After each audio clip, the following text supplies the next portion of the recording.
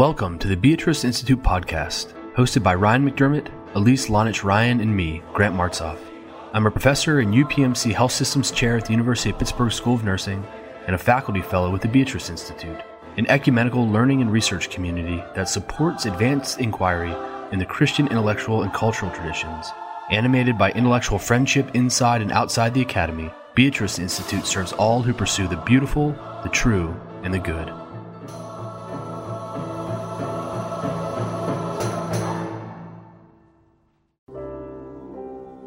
Beatrice Institute is supported in part by Henny Jewelers. Since 1887, Henny Jewelers has provided the Pittsburgh region and beyond with incredible engagement rings, fine jewelry, and luxury watches. Learn more at hennyjewelers.com. That's H-E-N-N-E jewelers.com.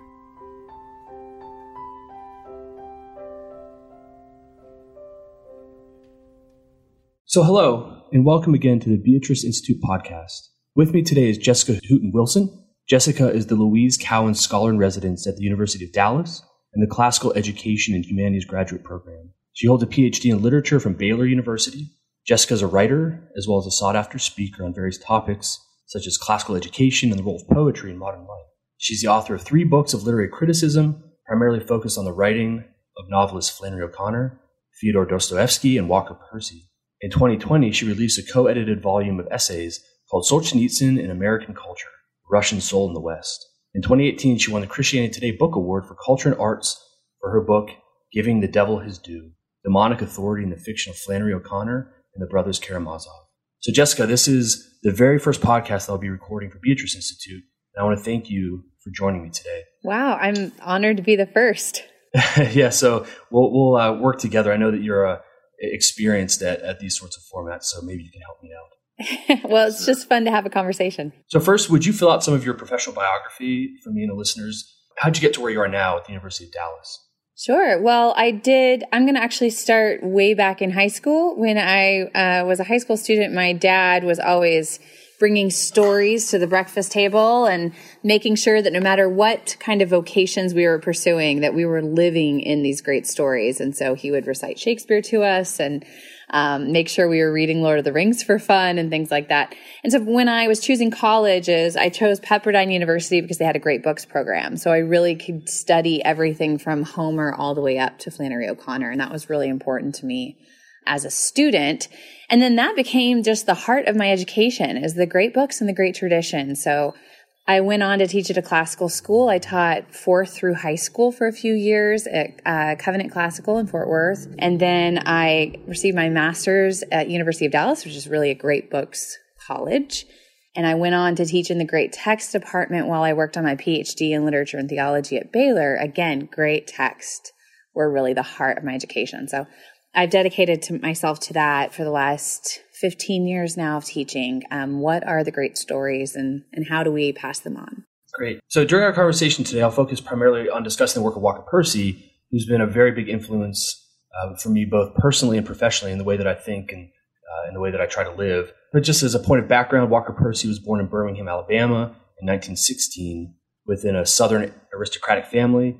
Percy was trained as a physician but never actually practiced medicine. Instead, he wrote 6 novels, a number of essay collections. In 1962, Percy won the National Book Award for his novel, The Moviegoer. His books are often described as philosophical, dealing with issues related to the search for the self in the modern West, semiotics, the existence of evil, and his books are deeply influenced by Russian literature, which you discuss in one of your earlier books, existentialism, as well as his deep Catholic faith. So in 2018, Jessica, you published a book called Reading Walker Percy's Novels. And I think it's a really great introduction to his work.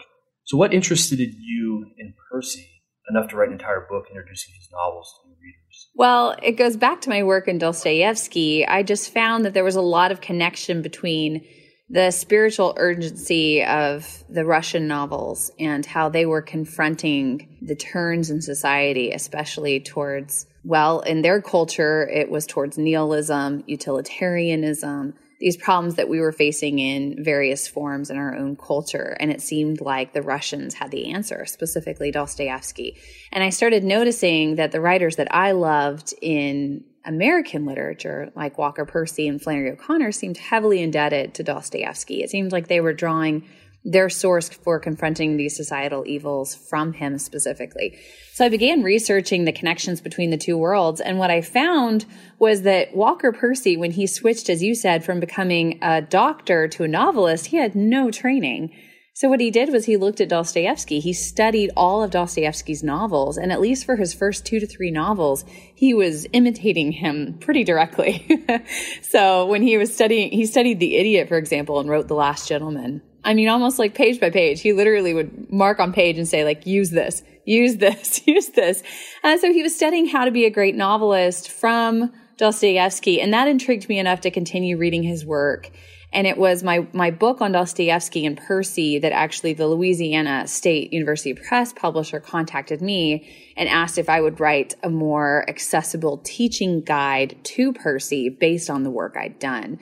And so I was able to write that book in just a few months because it was really just talking to the reader.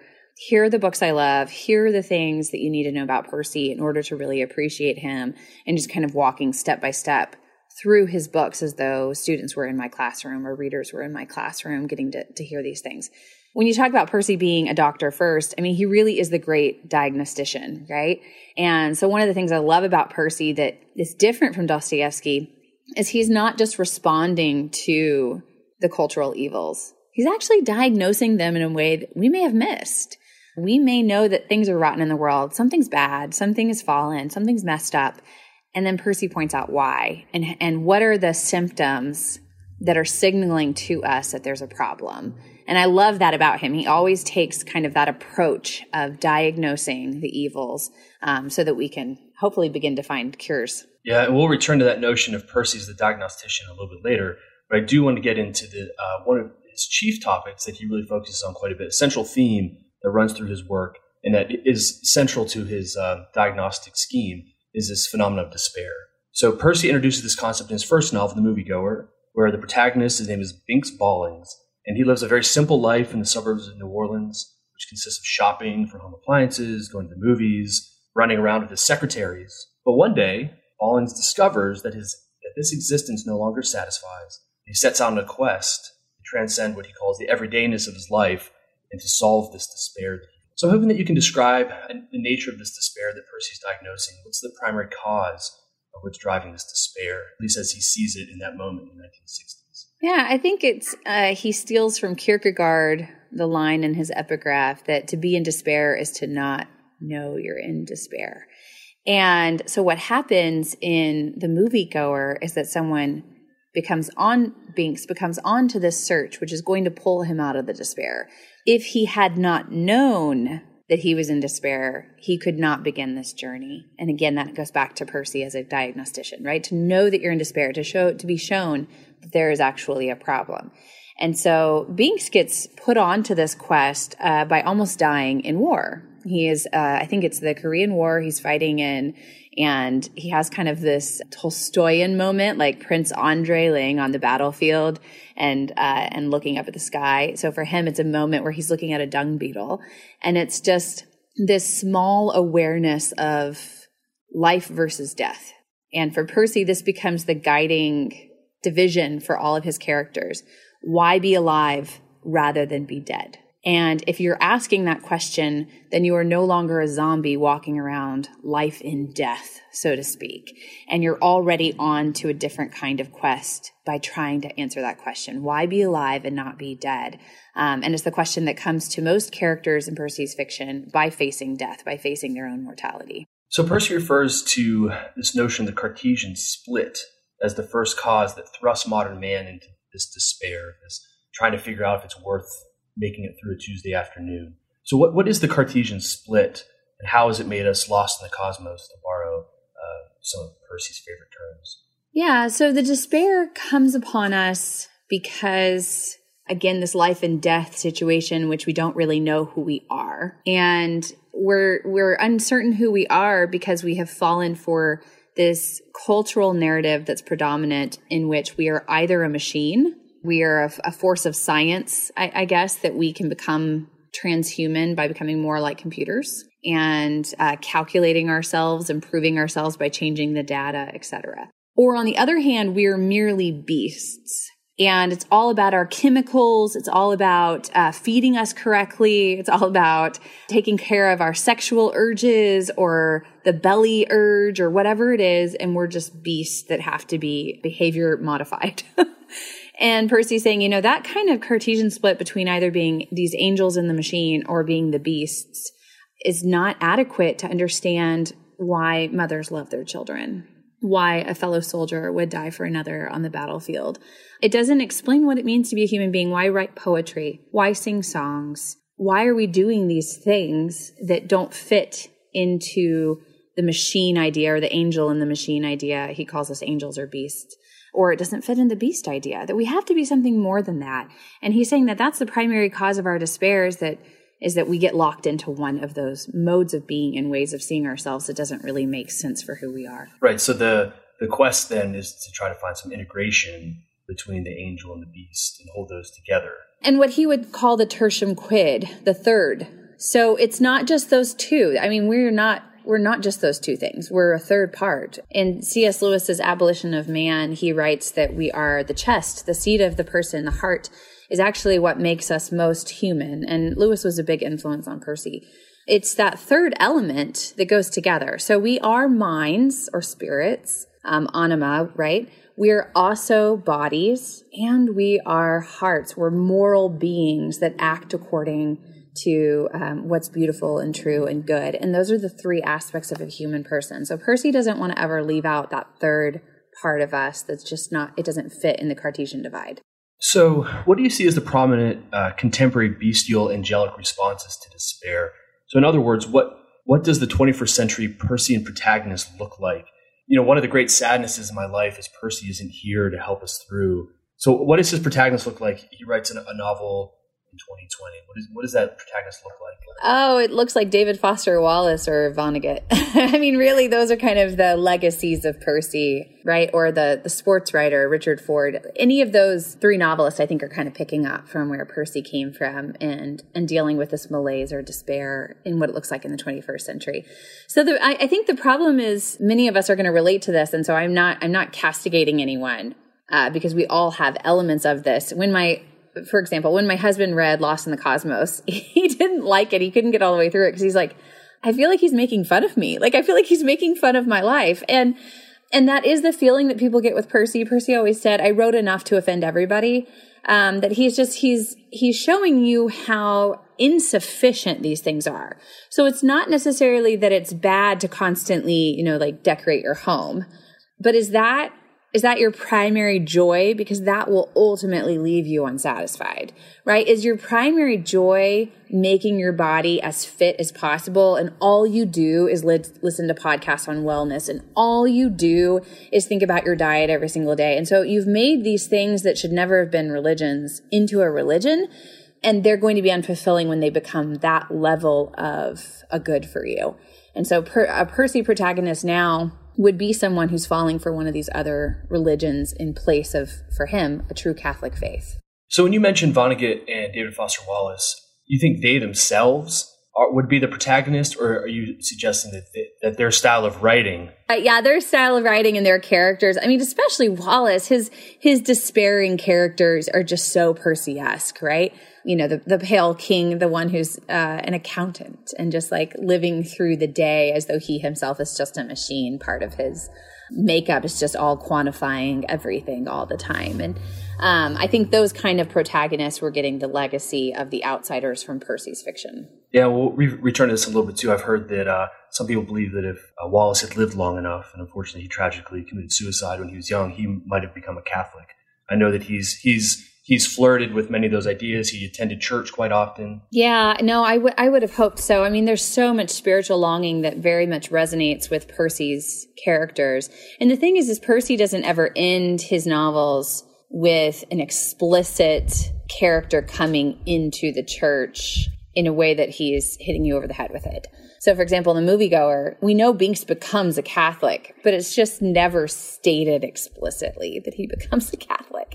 And so, we get the same kind of sense of despair in Wallace's novels, but it doesn't end with the pointing towards hope the way Percy's does, even if it's implicit or indirect. I know Percy was always concerned that he'd be a little too overt. He picked that up, I suspect, from Shelby Foote, who was always warning him not to be too overt with his Christianity or his Catholicism. So I mentioned I do wish Walker was here to help us through this particular moment. I keep thinking about the smartphones and the rise of social media and the endless scroll. I think Walker Percy would have a field day with this. So to what extent do you think the endless scroll is the ultimate angelic response to modern despair? That is such a fantastic question, because you're exactly right. I mean, this is the problem, is that we are distracting ourselves from ourselves. He says, I think it's Lost in the Cosmos that begins with the Nietzsche quote, "We are unknown, we knowers to ourselves." And this loss of identity is really a product of our own making, because we have distracted ourselves from even getting to know who we are by thinking that we're being social through a screen, by thinking we are being connected to the world through this screen, which is actually disconnecting us from our ability to really get involved in the world. Tish Harrison Warren is an Anglican priest. She wrote a book called Prayers in the Night, and she talks about a person who decided to turn off all phones and go on a silent retreat for a few days. And what happened is all these memories from his childhood kind of rose to the surface. And this is very much like the moviegoer, right?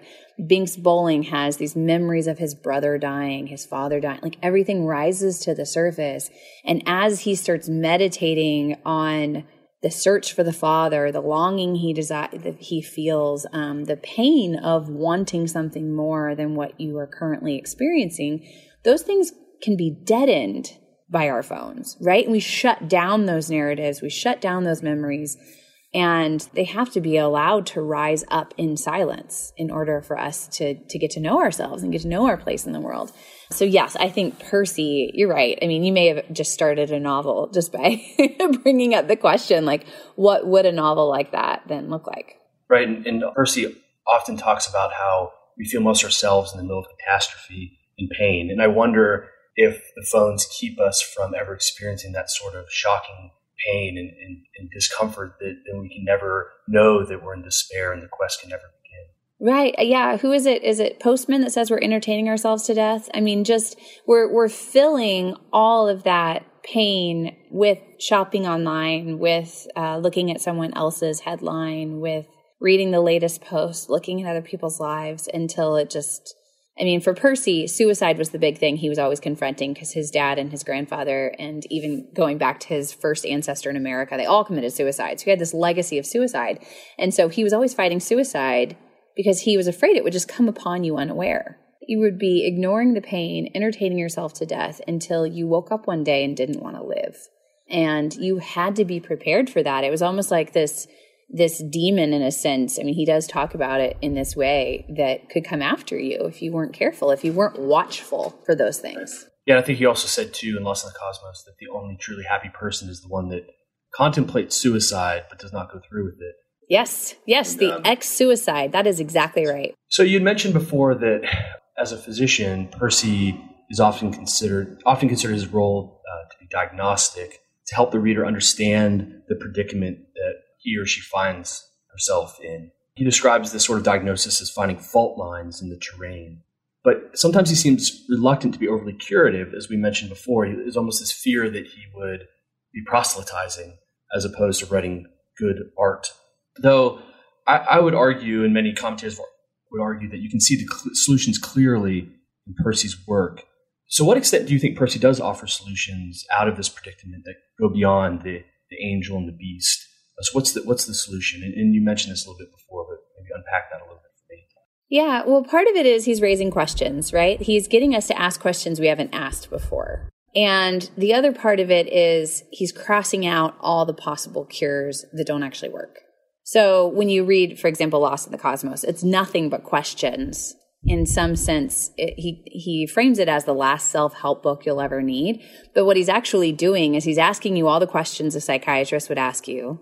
He's being satirical there, though. They're not great personal and loving questions. They're rather harsh questions. But he's asking them to you that you reflect upon these things that you may not be thinking about in your normal day-to-day life. And that's one of the ways to get out of despair, right? To get you to confront what's going on.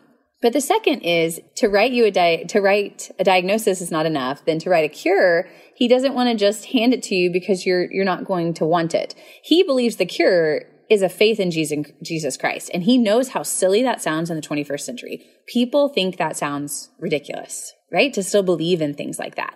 And so what he does is he says, okay, what if you believed in exercise and that was the cure? And then he shows it doesn't work. What if you believed getting in touch with yourself was the cure? And then he shows how it doesn't work. So he takes you through all these options for cures and crosses them all out until the only thing left on the page is belief in Jesus Christ.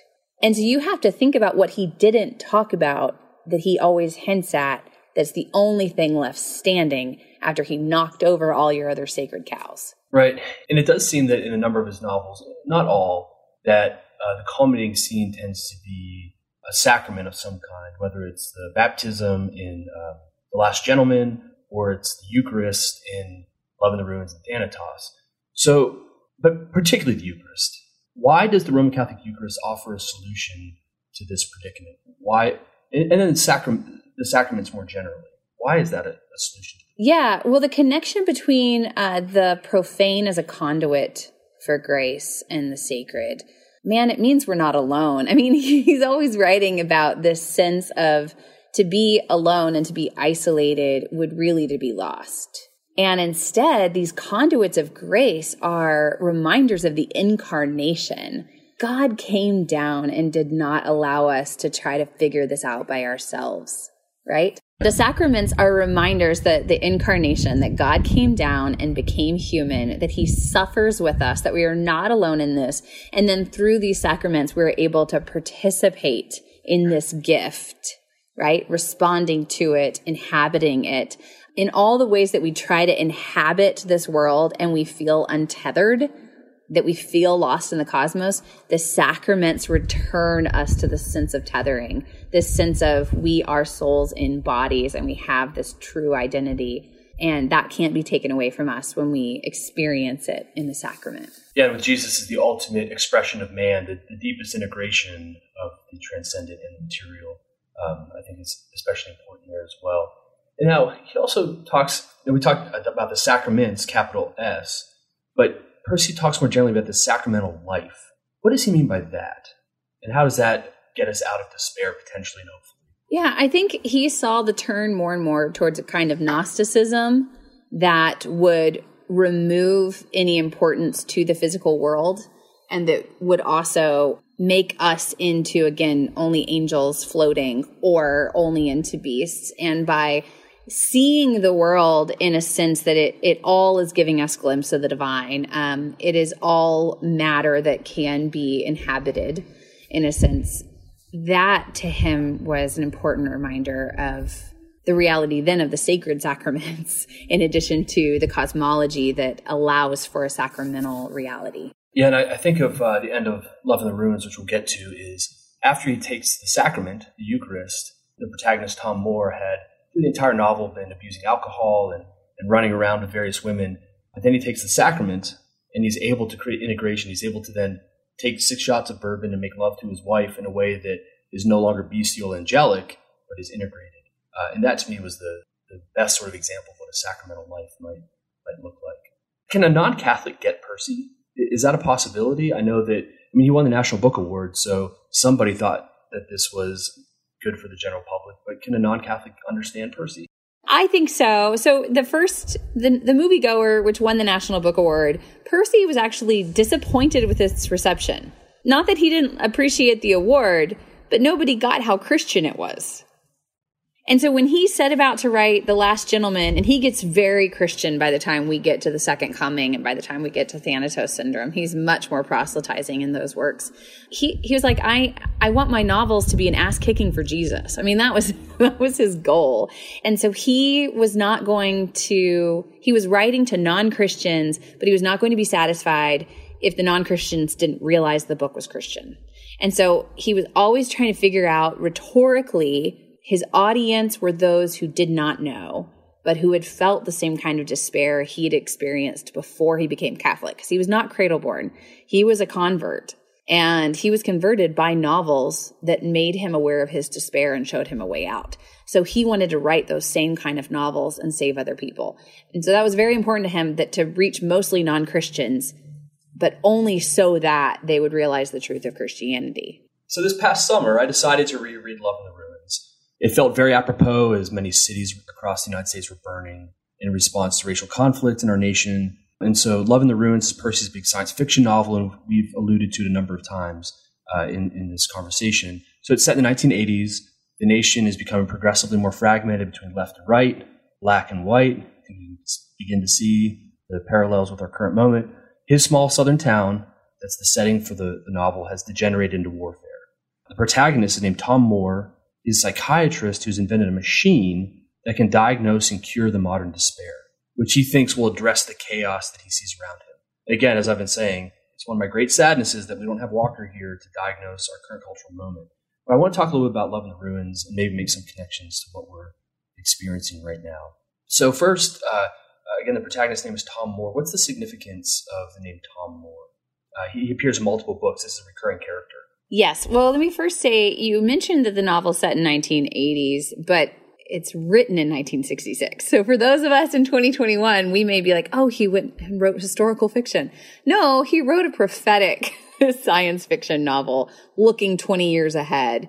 And more realistically, he probably should have set it 50 years ahead to be more accurate to what he actually described, because Love in the Ruins sounds as though he was describing 2020.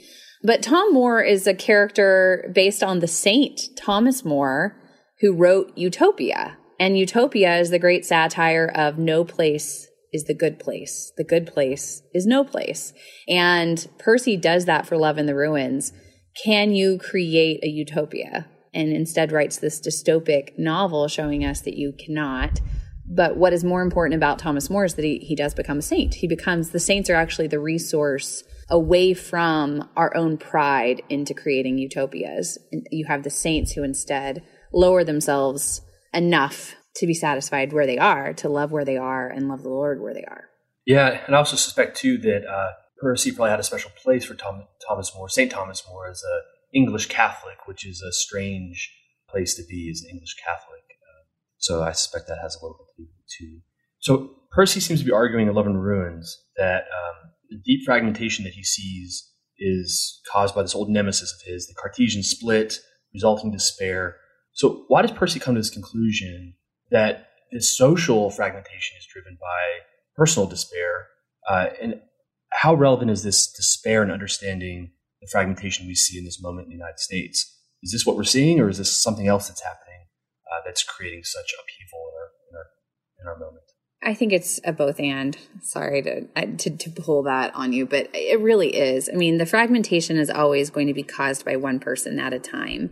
And of course, in that novel, you have someone courting the demonic. But demons are never single. They're legion. The demonic is always contagious in that sense. So that's why I mean that it's a both and, in that way that it's about individuals and about a larger sense. So you're suggesting it's both individual despair and a broader cultural despair. Right, because to participate in evil is to feed evil. I'm sorry, I'm getting really theological on you.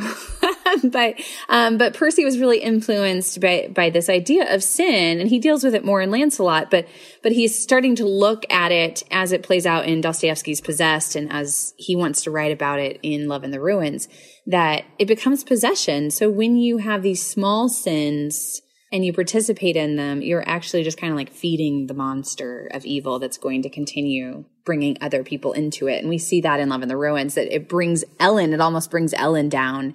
It's bringing other characters away. It's leading to mass violence because he's, in a sense, feeding the demonic and courting the demonic. There's another way that it's both and, in that it's both about that potential time. He's writing it in the midst of the civil rights movement, in the midst of the Cold War. Kennedy had just been shot. That was actually the major inspiration for him writing the novel, is like, can I live in a country where our president is assassinated? What kind of place is this? So it is pertinent just to his particular place, but also speaks to where we are now.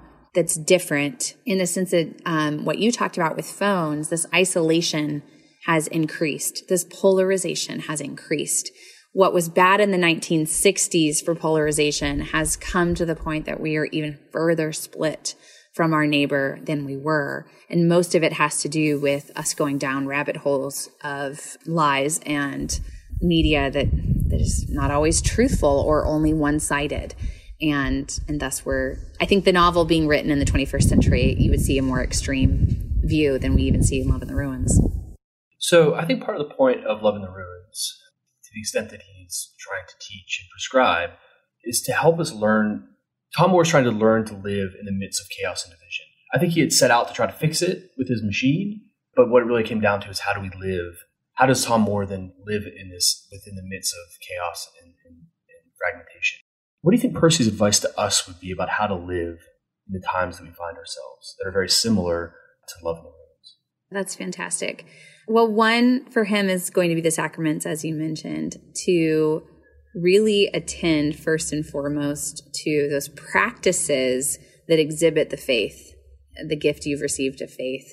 And so this character, Tom Moore, is a Catholic who has neglected the Eucharist for so long. He's neglected participating in the church because of the loss of his daughter and because of wondering if life was meaningful or not. And then he replaces those practices with the practices of science and creating his own ways of fixing reality, rather than the surrender that takes place in accepting the Eucharist, that you are not your own God and that you're reliant on a Savior. And so the practice becomes really important in that story. Also, the practice of marriage. He was a divorcee, but the way that he had originally practiced marriage had nothing to do with his faith. He was yoked with someone who was not a Christian and who was a spiritualist in some of the worst ways. And, she left him and then died. And so when he gets married again at the end of that novel, we see that he has a new way of practicing marriage as a sacrament. And that becomes important. He ends with this kind of like Voltaire Candide way of looking at things, like tend your own garden, right? Like cultivate your own little space in the world. But it does point to a higher truth that you can only attend to what is local, and to try to fix the nation becomes a source of demonic pride. If you are so concerned with fixing the nation, which is abstract and doesn't actually exist in any concrete particular sense, rather than helping your neighbor, it's going to lead you astray. And so what he means by cultivating your garden at the end of the novel is participate in your local church, right? And talk to your neighbors, see those around you, rather than focus on the national or larger problems that are beyond you. Yeah, I think that's a really good point. I mean, so much with our access to so many different forms of media, we see these things happening in the world that we have absolutely no control over. And I wonder if that is part of what's happening, where people feel very vulnerable. They have no control over the institutions that rule their lives. And I wonder if this is part of what we're seeing as well is in this sort of breaking out of violence, is the response to the fact that there's nothing that we can do about all these things that seem to be really affecting our lives, and maybe a return to those things that we can control, like marriage and sort of your local community and those sorts of things. I think that's a really good point. I'm actually currently reading your book, Giving the Devil His Due. I have to say I do read O'Connor, but I do not read much Dostoevsky, which is something I'm trying to slowly remedy based on the urging of many friends, particularly my wife. In the introduction, you say, by reading Dostoevsky alongside O'Connor, we can unravel how his dethroning of God and increase in violence occurs, and perhaps map a way back to love and mercy. My first thought was Percy's work would have been a perfect illustration in this book, given the prevalence of evil and the devil in his work, I think especially Lancelot and Thanatos. So why did you make the choice to exclude Percy from this book about evil, considering he seemed to be pretty important for your thinking, and he seemed relevant? Why just focus on O'Connor and Dostoevsky? So I'm going to give you the really practical response. I had a job lined up, and there was 2007. It was a recession, and to keep doing Percy in addition to O'Connor and Dostoevsky would have taken another year. Fair enough. So what I did was I then wrote another book on Dostoevsky and Percy that was separate. So it was on my mind, and it was something that led me to write the next book on Dostoevsky and Percy. But it was not something I had time for at that moment. So I just have two books now, and it looks kind of funny, but I have two books on Dostoevsky and O'Connor and Dostoevsky and Percy. And actually, I hope you take this as a compliment, because I mean it this way. I actually really love the fact that your books are short, and they're easy to read. I think they're really good reads in addition to being quite profound. So I think that was a good choice. It allowed me to read both of them. You know, Dan Mahoney is a friend who writes on Solzhenitsyn, and he saw me a few years ago and he said, the best thing you do as a writer is write short books. So I do want to discuss this theme of evil in Percy. I think it's important. So in arguably his darkest book, Lancelot, which you've referred to previously, the protagonist is a man named Lancelot Lamar.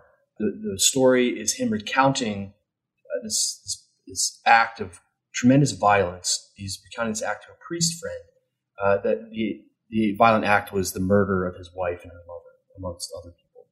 And fundamental to this book is Percy's claim, it seems to me, that modern man can no longer see evil for what it is. So he needed to shout to his readers, so to speak, in the way that Flannery O'Connor would say to the blind, you need to draw big, bold pictures, and to the deaf, you need to shout. So he needed to personify evil so that his readers could name it as such. So in this book, Lancelot said many times it was impossible to sin because everything that historically had been defined as sin is redefined as either neutral or even a good. So basically, I think Percy's arguing that after the death of God, everything is permissible, and we don't know how to live any longer. So to what extent is Percy's concern truly manifested among modern man? In other words, can modern man really, truly no longer see evil? And if so, why? How do we get here? Well, especially because people who are participating in such evil will connect it so much to their identity in so many ways. A lot of the sins that we have blessed in our culture have become people's identity. And so it's locked them in two forms of sin that they can't get out of. They don't get to know themselves truly. And this is what Lancelot is pointing to, and he kind of hints at several times in the fiction. And I think it's a problem not just with understanding sin, but understanding guilt. And Tom Moore talks about that too, not knowing then that you're guilty. So if you don't have sin and you can't name it as such, then you can't feel guilty. If you don't feel guilty, you don't need to repent. If you don't need to repent, where's God? There's no relationship. So everything becomes a matter of self-improvement, of self-idealization. In The Last Gentleman, for example, Rita, one of the characters, is talking about a young man who's about to die. And she says, I just want him to get as much self-fulfillment before he goes. You know, we have this conception that becomes the purpose of life. Whereas the Old Testament story is heavily, really the Torah is just this completely boring 5 books, mostly boring 5 books about the law.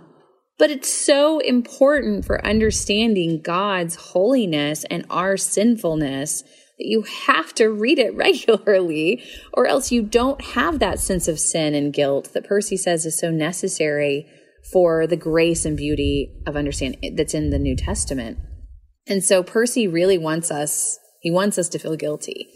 He wants us to realize that we may then know our salvation. Right. So to what extent are Percy's notions of evil similar and different from O'Connor? This is your opportunity to make this connection that you weren't able to make because of your job. Well, so O'Connor is much more concerned with the personal.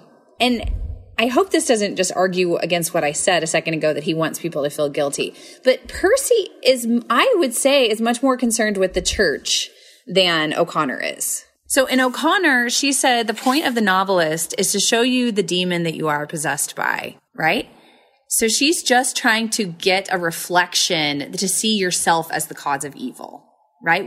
It's kind of like in Dante and Purgatory, when he goes up to, it's like the middle of the whole Divine Comedy journey. And he says, here's my big question, Marco, this guy that's in the Circle of Wrath. What's wrong with the world? And Marco says, the fact you have to ask that means you're still in the world. You're blind to its problems because the answer is yourself. The problem begins with you. You're the problem. And this is, Chesterton has that famous answer too, right? Like, they asked him to write What's Wrong with the World, and he wrote, Dear Sir, I am. Yours truly, G.K. Chesterton. So the problem begins with yourself, and that for O'Connor is the answer. For Percy, it's much more about how that affects everyone around you. Right? So how does that then affect Ellen, Tom Moore's wife? How does that affect Tom Moore's children in the Thanatos syndrome? Or affect the institutions of schooling, the institutions of the church that shouts Hosanna and God Bless America at the same time in their service, right? Like he wants to see how is sin actually affecting our local life so not national really. I mean, he does show national. He does give those panoramics, but much more about our marriages, our children, our families, our churches. So I think that's a really good actually transition to the next section that I want to talk about, which is Thanatos, because that is inherently thinking about sin in a very public way, particularly through the work of the government and social scientists and policymakers. So again, Percy takes on the topic of evil in his final book, Thanatos Syndrome, but it's in a slightly different context and tune from Lancelot. And in Thanatos Syndrome, he has sort of well-meaning social scientists and policymakers in his crosshairs. Again, we're reintroduced to Tom Moore. He's the protagonist again. And it's more or less a thriller in which Moore is trying to discover why so many people in this county are reverting to these strange patterns of sexual linguistic behaviors that he found very unusual in his medical practice. And we find that the government has initiated something called the Blue Boy program, in which sodium ions are introduced into the water. And they're meant to placate the population. And it's actually been very successful. Reductions in crime, reductions in teen pregnancy, depression, anxiety, even reductions in HIV/AIDS infections. This book was written in the 80s, so that was very much top of mind at that moment. But it has these terrible side effects as the sodium ions induce this particular sameness or flatness or subservience in the population. And then these social engineers are able to use these side effects to their advantage to abuse children, to abuse women, to advance their eugenic priorities through abortion and euthanasia. And he's very clear that kindness and tenderness of the social engineers lead to very heinous crimes. And it seems to me that Percy's arguing that in order to produce a peaceful and ordered society, we likely have to destroy the human soul because it's untamable and unpredictable. So what does Percy show us about what is truly achievable through social science and public policy? What can we really achieve in this world through sort of our public life together, particularly the institutions of government? Going back to what we were talking about earlier with what Percy says is the human being, the problem with our current institutions is they don't recognize what human beings are. They are quantifying us. They are tallying us. We are, a conglomeration of data to be utilized, to be moved through a system. And so it's not really that the institutions themselves are problematic. The people running them have no more idea of what a human person is. And Percy is saying, okay, if we're going to run them correctly, we have to see them as these embodied souls, right? That have the element of heart and head and body. And instead, if we're just looking at them either as machines or bodies, we're going to run our institutions incorrectly, especially when it comes to education. This would be probably one of my big things is educationally, we treat them either as animals to be behavior controlled. In the classrooms, we discipline them as though they're just animals. And then we teach them as though they're just computers in progress. And we test them the way you test a machine. We calculate whether they've improved. We experiment with them to see new methods of training, etc. And so Percy's kind of foreseeing that in Thanatos Syndrome. It's probably his most prophetic, but it's one of his least literary works because he was trying to write to the people he thought were really causing the problem. So he writes it almost like in this John Grisham type way. And yet Percy's associated with these more literary novels. So literary readers hate that book and John Grisham readers don't know who Percy is. So they don't get the Percy novel the way that he intended it to be received. So one thing that book makes me think about, and this is also alluded to at the end of Lost in the Cosmos, which we'll talk about very briefly at the end. It seems as though Percy argues that in order to protect the dignity of man, we almost have to accept some degree of violence, evil, disorder, because the alternative is using power to crush sort of the human soul. I don't think that's true. So if you look at Lost in the Cosmos, he gives us the option to either program the human beings to get rid of evil. So go over in space and start a new utopia. Right? That is one of the options that he has shown throughout his fiction, and he gives that option in Lost in the Cosmos. But the other option is to help the helpless. So there's tons of deformed children in Lost in the Cosmos because of radiation, etc. So to help those kids, to give them the Eucharist, you have 2 monks who have survived and are starting the new Society of Jesus. to invest in marriage, to love the good things. They're listening to good music and having great conversation. And I think he's roasting a pig or something. I don't remember. He's cooking something at the end. And so we have those two options for how you handle evil. So it's not that you just accept what is evil. For Percy, he would get this from Dostoevsky. You cannot change the fact that there is suffering in the world. When you try to remove the suffering from the world is when you participate in the Blue Boy Project, or in Dostoevsky's Possessed, or something along those lines, the Grand Inquisitor killing off all the heretics. And you're trying to control it with your limited resources. Instead, you have to love them. You have to extend charity. So a good stewardship practice is power invested to help the powerless. That's Andy Crouch in Culture Making says that. So you give back to those powerless and empower them. You love them. You kiss the leper. Your responses to suffering are not to program it, improve it, or get rid of it, but to love those who are actually suffering. Right. In accepting that suffering, that maybe we can't always manage it away. The reason I keep hesitating, the language of accepting sometimes sounds like you're seeing it as a good, or you're taking it as like it's all okay. And I think especially if we look at Black churches and Black communities, that idea led to just the acceptance of plight, acceptance of the place. And I think the Black church, their language in sermons like Howard Thurman and stuff like that, they're really showing like the language of acceptance can be really problematic. You're always resisting. You're always fighting for something good, but you're doing it through the means that God shows us in the scriptures, and not through the means of the world. And I think you just have to, so you have to constantly fight it, but you don't fight it with the world's armor and with the world's weapons. So one thing that he talks a lot about in Thanatos, he borrows a line here from Flannery O'Connor, is that he becomes exceptionally pessimistic about sort of elite social planners. He does not doubt their good intentions, but he goes so far as to say the tenderness of social planners leads to the gas chambers. And he borrows this line from Flannery O'Connor. What does he mean that tenderness leads to the gas chamber? Yeah. And that's a great lead, because that's exactly what I was talking about. It's the idea of acceptance and thus like humanitarianism, right? Is our antidote to suffering, is humanitarianism, which is just too weak of a thing without suffering yourself. So humanitarians, yes, you may go with all these noble impulses, but if you yourself are not an embodiment of the incarnation, if you yourself do not embody the kind of humanism that sees yourself as least to those you are helping, humble enough, charitable enough to receive the grace to do the work, then you are functioning as the same as like a dictator. Right? Like it leads to the worst it sounds like it won't, but it leads to the worst kind of destruction of those who you say you're caring for.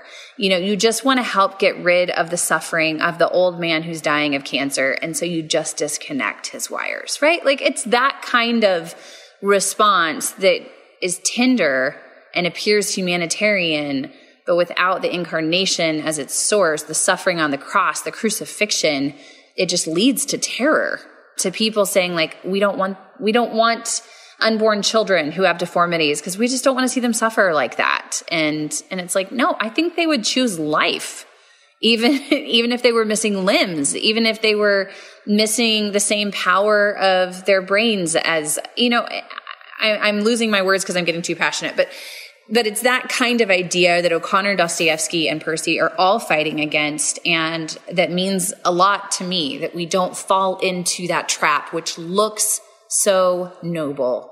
To me, the lies of Satan, if you see it in Dostoevsky, O'Connor, and Percy, the lies of Satan are the ones that sound the most true to us, and it's just slightly twisted enough that we fall for it. So as we sort of wrap up here, one question that I wanted to ask you is, much of your work explores the influence of, well, Christian literature, a lot of Catholic literature in the United States, but also in Russia. What unique contribution can the Catholic or Christian author make in the United States in this particular turbulent moment? What do we have to say? What do they have to say? I would say for Catholic writers, which really, and Christian writers, there's actually quite a few of them who are speaking into the moment. The frustration on my side, being Protestant, has been a lot of Protestants who are so used to didacticism that they forget the art. Catholic fiction is a great corrective to that because they are so focused on things, right, in a deep way. The sacramentality, like you talked about, sacramental reality. A reminder of that happens through good fiction, whether you're Catholic or Christian. So if Catholic writers can really attend to their art at the highest level so that the experience of the world is the sacramental cosmology, they don't have to worry about message. They don't have to worry even about the ass kicking for Jesus. Because in this current state of things, to just be reminded that there is an invisible reality that can be perceived through the visible world is enough of a corrective to start someone on that search. Is there anyone writing currently that you find particularly effective as a Christian or Catholic writer? Oh, yeah. So Leif Enger and Diane Glancy are both novelists. They're Protestants, but they're really good. Diane Glancy wrote The Reason for Crows about Saint... I'm going to get her name wrong. She's a Native American saint, and I'm too Texan to be able to speak properly. But The Reason for Crows is a beautiful novel about that saint's life that would be worth looking up. Leif Enger, Virgil Wander is just a Percy-esque novel, if there ever was one. The character has amnesia at the start of it, which is like Percy's beginning of every novel should begin with a character who has an amnesia and then has to get to know the world again. So Virgil Wander is a great choice. Catholic novelist Michael O'Brien, I'll read anything that he puts out, even though they're huge novels. Father Elijah just brought me to my knees in tears reading that fiction. Ron Hansen, of course, is kind of a go-to. He's really good. Exiles, I think, is one of his more beautiful, almost nonfiction, historical fiction. This lovely. Yeah, those are the novelists that I think of right away. Okay, so I do want to touch very quickly on Lost in the Cosmos, sort of a last theme here. So this we've mentioned it a number of times through our conversation. It's a truly unusual book. So in some ways it's a satirical self-help book, but also deadly serious. It includes a deep exploration of the sort of pathological sources of selfhood in the 21st century. There's a long intermezzo that lays out Percy's unique theory of semiotics. It ends with a series of short stories that try to sort of circle back on some of the themes that he's trying to discuss. In many ways, Lost in the Cosmos is a cipher by which all the other books can be interpreted. So I was interested to see at the end of your book about Percy that you recommend people start with Lost in the Cosmos. Why do you suggest that? That's an interesting take. As you mentioned earlier, can non-Christians get Percy? You asked that question. Well, yes, they can, but I don't think they'll understand what he's up to as much as a Christian will see the signs, right? Percy's world is all about seeing the signs and knowing what they signify. And Lost in the Cosmos really dedicates one's attention to signs and what is signified. If you do not have the habits or the cultural practices that are given by the church to look for signs and see signification, you don't know to see it in Percy's fiction. But Lost in the Cosmos returns someone to seeing that signs signify things. And so for me, Lost in the Cosmos should be the starting place so that when you read all of his fiction, you're aware, you're looking, you're watchful in the way he wants you to be watchful. Okay. So I read it afterwards, and I'd be interested to see how my experience of Percy would be different if I read Lost in the Cosmos first. So with that being said, if Lost in the Cosmos is first, what would be your reading plan, your Walker Percy reading plan for any of our listeners today that haven't read any of his books? I get this question quite a bit, and I have my own reading plan, but I'm interested in your take. So I think this is a harder question than if you asked me about O'Connor. So when I talk to people about O'Connor, I always say start with Revelation and Parker's Back, the stories where characters don't die, and then move towards the more gruesome once your palate is okay and you get what she's doing, and you'll be maybe not less disturbed, but you'll be able to understand what your disturbance points to when you read O'Connor. With Percy, it's harder because he really finds his voice in different ways in these novels, and it's so much more about palate because, like I said, the Thanatos Syndrome is really a John Grisham sci-fi mystery novel. And so it just reads differently. The Moviegoer is your more literary, realistic, existentialist, linear plot. And people can get a hold of that without any problems. Like they know how to read realism, and it's so short. So if that's what you're used to, then read that one. If you're drawn to just like sci-fi action stories with great philosophy in it, then Thanatos. If it's more your bag to have the experimental, weird, dark fiction, Lancelot. Right? If you want to laugh for a majority of the book, then either The Last Gentleman or Lost in the Cosmos. And then if you're really looking for something that just makes you feel good and is not going to make you feel bad, The Second Coming. It's his fable. It's his romantic fable. So he just writes such different, it's almost a different genre for every book he wrote. It's hard to say what to start with because they don't ascend in any order. They're more about what are you in the mood for at this time, and they're all telling the same story with a different mode.